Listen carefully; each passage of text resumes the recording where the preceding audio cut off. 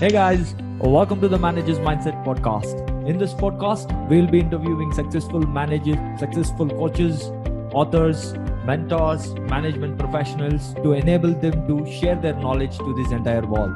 Hi, my name is Gopinath Vijay Kumar, alias GV, and I'm an author of an upcoming book called as Real Corporate Hero. Today, we have a very special guest who is a very famous professional in HR space, and he is an IIT and IM Calcutta graduate and has 30 years of experience, which is almost 3 decades. And he's a founder of a Middle Earth HR, which is the Asia's #1 HR certification in HR and leadership. And he has consulted over 500 companies across 10 countries, which is remarkable. He is none other than Mr. Nitin Shankar. Let me welcome our guest. Hi Nitin, how do you really feel? Hi Gopi. It's a pleasure to see you again.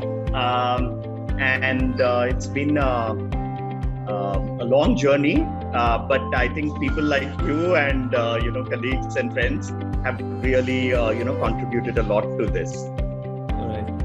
Yeah, go ahead. Just point out. Nitin, just you can tell about yourself a bit so that audience can understand from you. Yeah. So to tell a quick background, I got into IIT Roorkee and I was studying computer science. But I can say that my interest lay in people. I found people very fascinating, looking at how they react to situations and how they deal with issues, etc.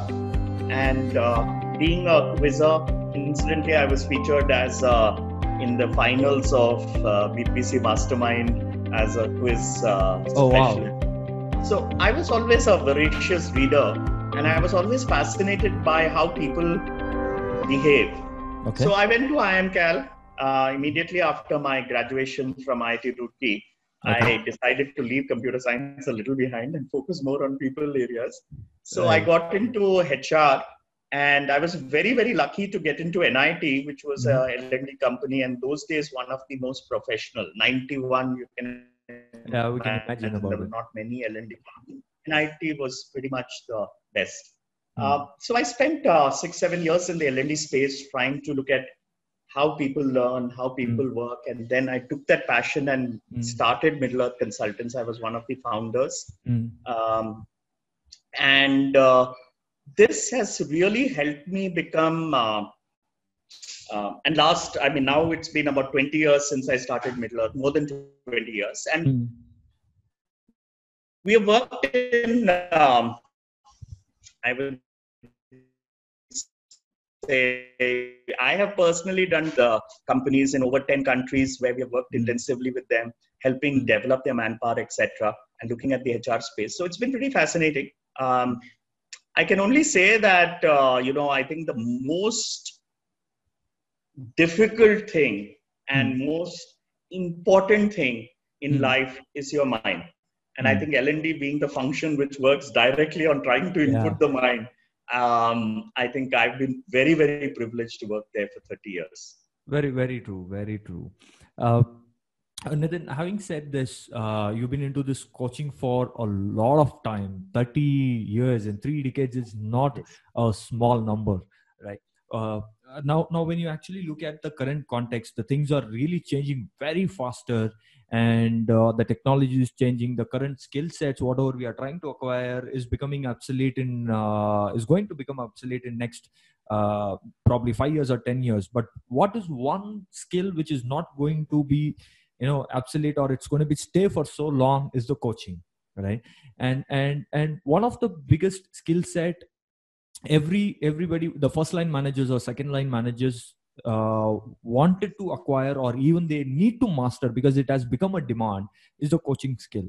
So from that aspect, I know for a fact that I'm also alumni of Middle Earth Consultancy and coached by you, right, as a executive, certified executive and life coach, right? So most of them are not really aware of what is life coaching. They're really confused about coaching and giving feedback, right? So they think that I've given a feedback, and that becomes, they say that I've coached him, right? So I want you to, give us a clarity on what is coaching.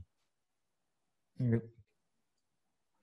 See, I think there are a few things which are critical to understand in coaching. But let me start, from the genesis of the word, because when we understand how this word evolved, it will give you some sense. See, there used to be a Hungarian village called Koch, Okay. Koch, Koch. And carriages used to be made there, the very fancy looking carriages. Okay. So people called those carriages coach carriages, or slowly that word became coach. So coach is just a carriage. Okay.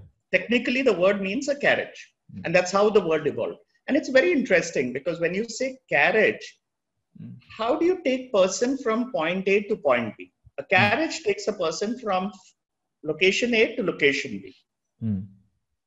So if you think of it logically, a coach is someone who takes people from point A to point B, right? And that is the absolute essence of coaching.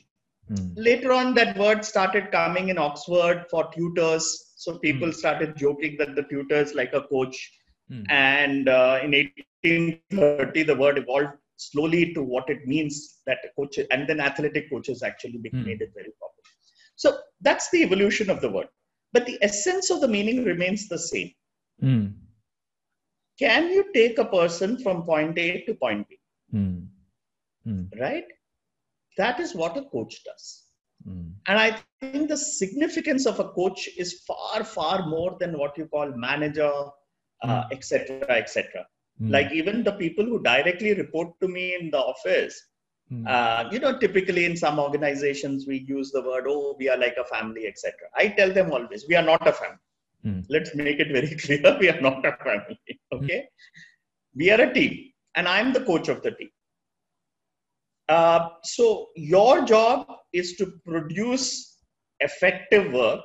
My job is to help you become better and improve your skills to an extent that at some point of time you might have to leave the team. Maybe improve where there's no more space for you to grow within the team, and it's to help you grow to the next level. Right. Correct. So a coach, in essence, is somebody, and if a manager is a coach, let me assure you, it's the most important skill for a manager. There's nothing more important than if a manager can be a coach. Okay. I'll tell you personally from my experience, I have people, my team, I have about 4 or 5 people reporting into me. The average they have worked with me, directly worked with me, is about, I think about 5.5 years. That means nobody has left me for 5.5 years.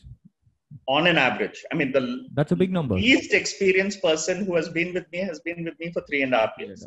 And the most person who's worked with me the longest is worked with me for 13 years directly. So why is somebody not leaving me? It's not because I don't think I'm like, I'm not I can't say I'm the friendliest of people. I can't say I am the most, soft-spoken and sweet person to work with. But I genuinely believe in coaching. And my job every day is to try to see if I can make my people better than what they were the previous day. Now, when a coach works, he doesn't work only at the functional level. The misnomer is that, a coach works at a functional level, a mentor works at this level, a counselor. Actually, a coach is all defining. He can be all things. He can be a mentor, he can be a counselor, he can be a coach. Because if I have to improve you, let's say, GB, I'm working with you, right, as a coach. Now, sometimes the problem may be that you lack certain skills. Okay, so I must help you, give you a development plan and help you develop the skills. Right. Fair enough. But it's not only skills, right? Sometimes the problem for you is you get too emotional, let's say. Or there are some of my people I work with and I've coached my team. Somebody is too emotional, let's say. So maybe this person is professionally very good, but gets upset very easily. Then I have to work with them on their mindset of why are they getting upset. Let's say somebody else has a behavior challenge. Maybe, they're sometimes late, or, they have some behavior issue. I have to work on that. That's where feedback becomes important. So giving feedback and supporting their changes in behavior, supporting the emotional intelligence of these people, and working with them on their mindset, their goal vision. Everything is part of my job. Right. So you have attended a life coaching session. So you know that you're a certified life coach. Cannot work only on the functional areas. He has to work on the functional areas, but he has to also work on the behavior parts of it, the goal visioning part of it, setting up the motivation to achieve their goals, motivating them towards to go in a particular direction. Right. Everything has to happen by the coach. So the coach is all encompassing. So when somebody says, you are like a father, or you are like I say, no, please don't overburden me with these titles. I am not. If you don't perform, I'll have to remove you. So fathers and mothers rarely remove children from their lives. Yeah, absolutely. Yeah. Correct. So, but as a coach, I am a different kind of person, but almost as important as a father and mother, because for the period of time that I work with you, I can move you upwards. Whereas a father, mother don't have that skills, patience, or knowledge sometimes. It's not that they don't want to, they lack it. And their perspective is different. Right? True. So I think, and if you ask some of the people, like the most famous example of coaching is the great example of Anne Sullivan and Helen Keller. I mean, it's a magnificent story. You just, if you listen to that story, you're moved to tears. There's this girl, 8 years old, cannot see, cannot hear. And now you can imagine, just picture yourself closing your eyes and shutting your ears. How does somebody communicate with you? And a child who doesn't understand anything. Yeah. Correct? Sorry, she could hear, but she can't see. And she had a speech disorder also. So she could hear. So, but she doesn't know language. I mean, imagine you don't know language. Let's say you're in a foreign country and you can't see. Right. People might be speaking to you. You don't know what they're saying. So you don't understand what you're hearing. Right. You're not fully deaf or anything, but you can't understand a word of what somebody is saying. Second is you're blind. So this lady comes. She herself was some 18 or 19 at that time. So she had just, maybe about 20, just been trained as a teacher for the blind. And she comes there.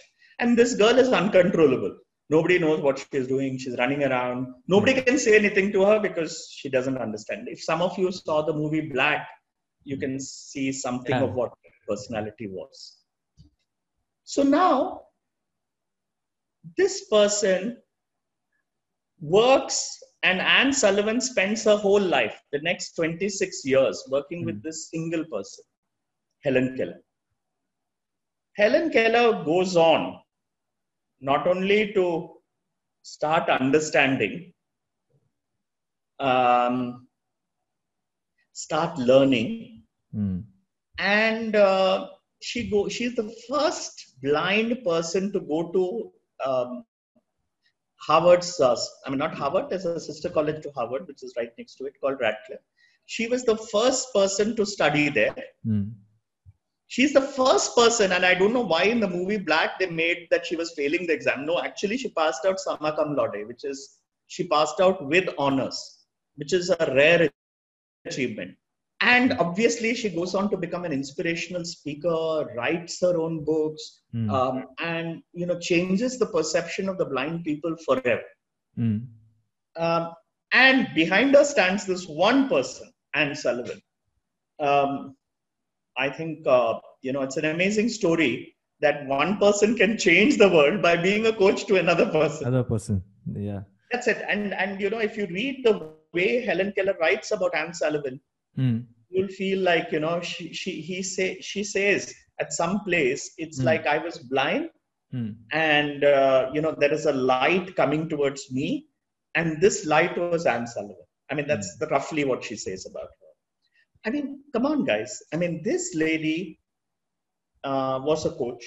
Right. She did not work only on the skills of writing, reading, etc., which obviously she did. But she worked on making that girl very strong. She was guiding her. She was like a friend. I mean, that's why a coach is not exactly, like a very father-like figure. He is a little closer to you. So sometimes he can be your best friend, but he's also not a very forgiving person. So he is like, pretty tough on you. Yeah. And this is something which is very important in coaching, and I always teach it. The most important attribute of a coach is he believes in the potential of the person. Exactly. He believes that this person can produce great results. Second, he has an absolute positive regard. So this is very important. The word absolute positive regard. What do we mean by absolute positive regard? That means the person is always positive about this person. Right. He never puts down the person. He never, he never, even if he's tough on the facts, he's tough on the actions of the person. But he's always soft towards the person. It's like, all of you have seen the movie Dangal, for example. The great Mahavir Phogat with his daughters is a definition of an archetypal coach. Very tough on the surface, but very caring in the heart. And he always believes that the person can achieve something amazing. Exactly. So if you ask me what's the essence of coaching, right? What is the essence of coaching? It is these two things. Absolute positive regard and belief in the potential. If you have those two. Right. And the coach is forgiving but tough. Yeah. Loving and caring but tough on the ones. So this is the kind of attitude that a coach has to. Then he or she should have the skills to work on multiple aspects of a person. Like when you did the certification with us, the skills are what is emphasized. Right. The skill of how to help the person vision a goal. The skill of looking at what we call a developmental plan for the person. Yeah. The skill of giving feedback on habits and ensuring that people are, giving the habit change. Thirdly, the ability to look at behavior and emotions and even work on those areas. So a coach is a holistic person and is able to have the skills to work on all these areas. Right. Lastly, and most importantly, is what we call the approach to coaching. And the approach to coaching always has to be through a conversational questioning method where the answers come from the coachee rather than the coach. Yeah, very true. That's where when we, the effectiveness of the coaching session, probably if I have to put a number, only 30% of your time a coach has to speak, and remaining 70% has to be, the coachee is supposed to answer all these questions, right? So, but generally what happens is it's vice versa, right? True. So we managers goes into the room and he suggests everything. He speaks on and on and on for 70% of his time. Probably if we're going to say 45 minutes of time of 1 hour, and 15 minutes he says, "Are you okay in doing this?" And he says, "Yes, we'll do." So it's more of coaching approach they need to understand before even getting into this coaching, right? So that's one thing I'll be always absolutely clear in terms of looking at it. But what is the key challenge, Nitin, is when you're talking about, right, a positive rigor, being tough, as you said, and and then the approach, and believing in the potential, right? These are the three things which is really needed, as you said. In terms of an approach, the skill sets which the coach need to acquire to become a coach, or an evolution from a manager to a coach, what kind of skill sets apart from questioning, right? The questioning is the fundamental. If a person doesn't have an ability to question or probe question, then it's not going to help them, right? So I would rather say that is at a very beginner level of in the stages of coaching, if he is unable to probe questions. Apart from questioning, right, what are the other skill sets you think that particular manager should possess? So if you ask me, you're absolutely right. The way to question what we call conduct a coaching conversation, right, is a fairly specialized skill. It has to be practiced a little and acquired. Point one, you're absolutely right. And probably that's the heart of coaching. The other two parts is he has to work on his mindset a little bit to acquire that positive regard and come in with that care for the employee. See, most managers don't have it. There are some managers who are not coaches, but they do care for their employees and people, their team members, and the team members are very loyal to them. And they genuinely believe in them, because the manager at heart, they know that this guy has a positive regard for me and he wants me to do better. See, a lot of managers, to be honest, I don't know for what reason, they're very scared to give the skill sets, thinking that, the person, if he acquires the skill set, will take over his position. Frankly, I call these people bonsai managers, because they want people to be smaller than them always. So they will keep cutting out that person so that that person becomes smaller than him. A true coach is someone who wants people to go much beyond him also if required. I mean, classic story, Mahavir Fogart. I mean, this movie was very powerful because he was a failed wrestler. He didn't go internationally, but he wanted his daughters to go internationally. They want their people to do better than them. Or, for example, if you look at even the other movie, which I always would admire any coach to see, is Chak De India. Right. Yeah. This guy lost the cup, right? And he was maligned for that. He wanted his team to do better. See, that genuine feeling is rare.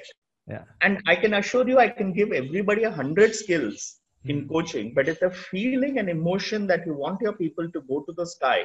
And sometimes the sky may be not even in your organization, maybe in some other organization, maybe going somewhere else. It's fine. If you are genuinely concerned about the person, it's fine. That's more than enough. The feeling is very important, that absolute positive regard. It's like when you scold your child, the child and you both know to some extent that you care for the child, that you have an absolute positive regard for the child. So even that scolding the child, throws away like a duck after some time. "Theek hai, Papa ne kuch bol diya, theek hai yaar." Next day we are back to normal. Because why? Because the child trusts that, and children are very forgiving, right? You'll see cases of very bad abuse also at times, but the child is always forgiving, because at the heart of it, they know that the parent is caring for them and has a positive regard for them. That and the belief in the potential are the most important. If these two are there, I think that quality is rare. If you get a manager like that, you are blessed. Whatever be his skill set, whatever be his technique, you'll be blessed, because at the heart of it, you will know that this guy cares for you. Right. That's point one.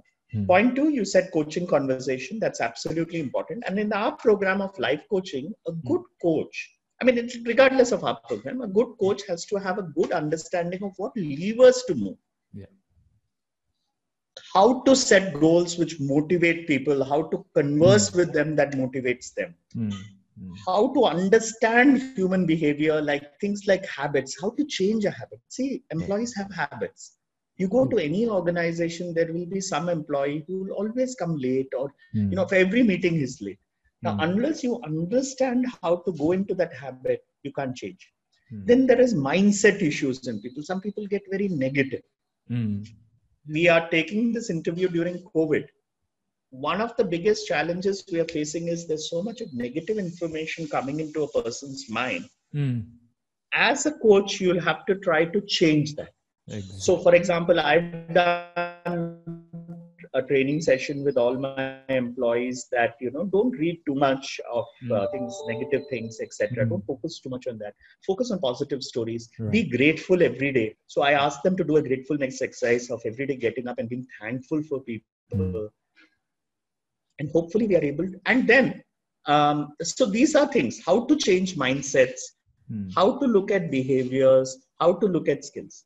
So if you look at it, how to change a person's ASK, attitude, skill and knowledge. And behavior, habits. Right. So cash, knowledge, attitude, skill and habits. So the cash, you have to have an understanding of how to change the cash in the mind of the person. I think that's it. I think your understanding of cash, your ability to hold coaching conversations and be calm when you're talking to people. And third and most importantly, I think, is your attitude itself. I think attitude tops all the other two. All the others, right? So that's when the whole challenge comes in, Nitin, right? So if you look at any managers, right, they are able to coach on the functional aspect very, their coaching levels would be excellent in terms of when it comes to functional level or even technical level, right? But when it comes to changing the behaviors of their the team members, that's when the whole challenge comes in, right? So they people expect people to change just like that,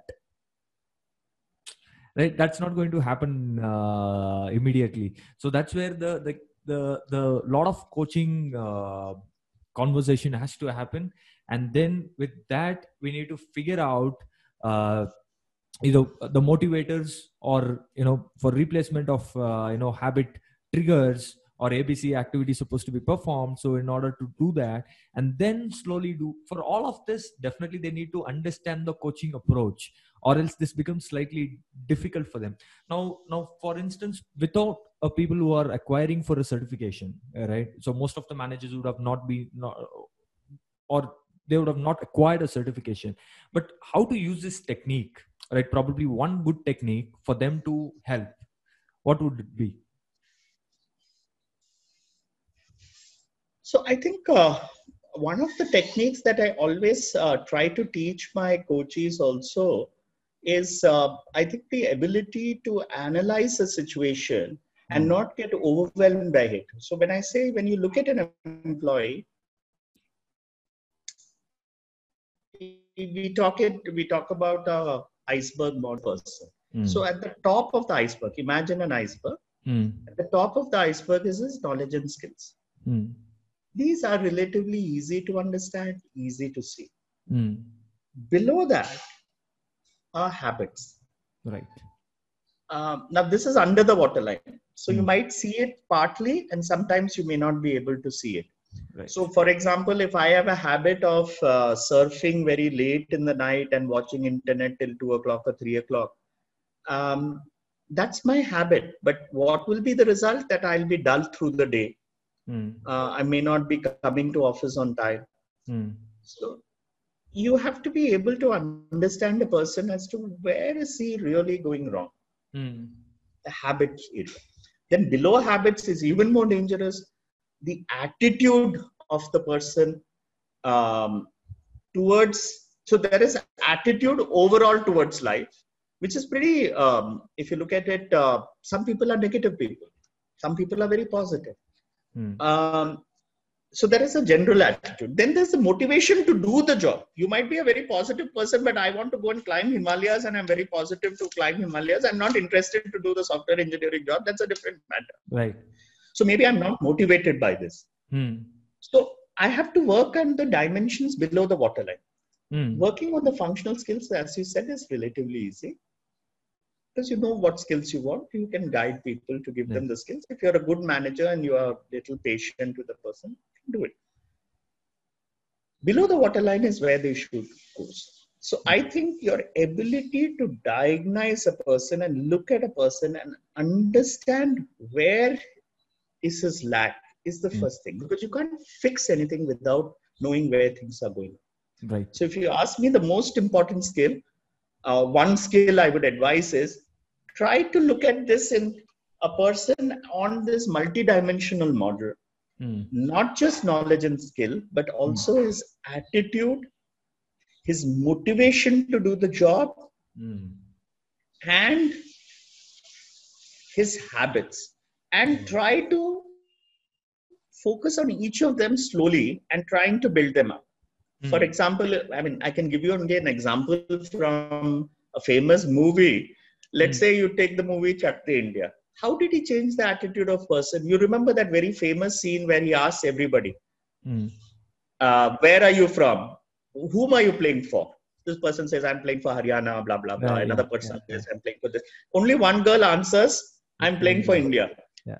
So he then takes that and makes people feel bonded. Earlier, they were all in little cliques and each person felt, I'm a Haryana player, I'm a this player. And, actually they didn't feel united as a team. And they would only support their own players. So Haryana player will, support the other Haryana player, etc. But he tried to change the attitude by focusing on a common vision.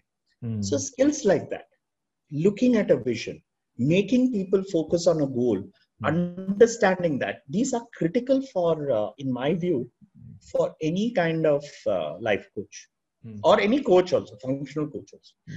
Frankly, I don't like the idea of somebody telling me that you'd be a functional coach, because Harvard did a study and they said that almost 75 to 80% of functional coaches have to focus on behavior change, have to focus. And in fact, if you ask me, the other 20% will be probably ineffective. Because at some level, a person is a composite whole. You can't say, I'll only look at skill and knowledge. What's the point of skill and knowledge if the person is not willing to do it? What's the point if he's not motivated to work? What's the point if he is having poor habits which are pulling him down? You have to look at it holistically.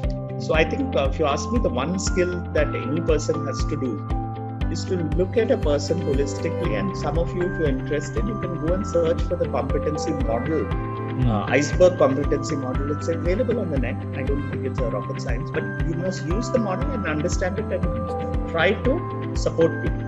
Right. That was a very good insight in terms of understanding the behaviors and going deeper in terms of behavior and trying to change those behaviors. Thank you very much. So last but not the least, so if you want to give one piece of suggestion or an advice to the first line managers or second line managers with regards to coaching, what would it be? So I think I'll just go back to the point I also mentioned right at the start, is try to create people who are bigger than you. Firstly, I'll tell you something. If you create good people below you, you will only rise. If you keep them as bonsais, you will also remain a bonsai. So the first thing is, you have to build people up if you want to grow. I always say, make yourself replaceable, which means that you try to get people to take your place. Because if you can't get people to take your place, you can't go upwards. Correct? There are enough deadwood in an organization. And I'm sure you go to any organization today, there are absolute deadwood in that organization. These are people who have never let their subordinates grow. They have tried to, they're very scared of their own little position, that somebody will replace them. So they kind of keep all their knowledge to themselves. They don't let anybody grow, but they also don't grow. And they become, how do I put it? They slowly start rotting from inside. It's like, there's no change in them. As a manager, I think, look at each subordinate, try to make him grow. And if you actually do that, you will grow substantially. Right. I think, if you go to some very, very senior people who have done extremely well, majority of them, I would say the vast majority, are people who have built up their team members.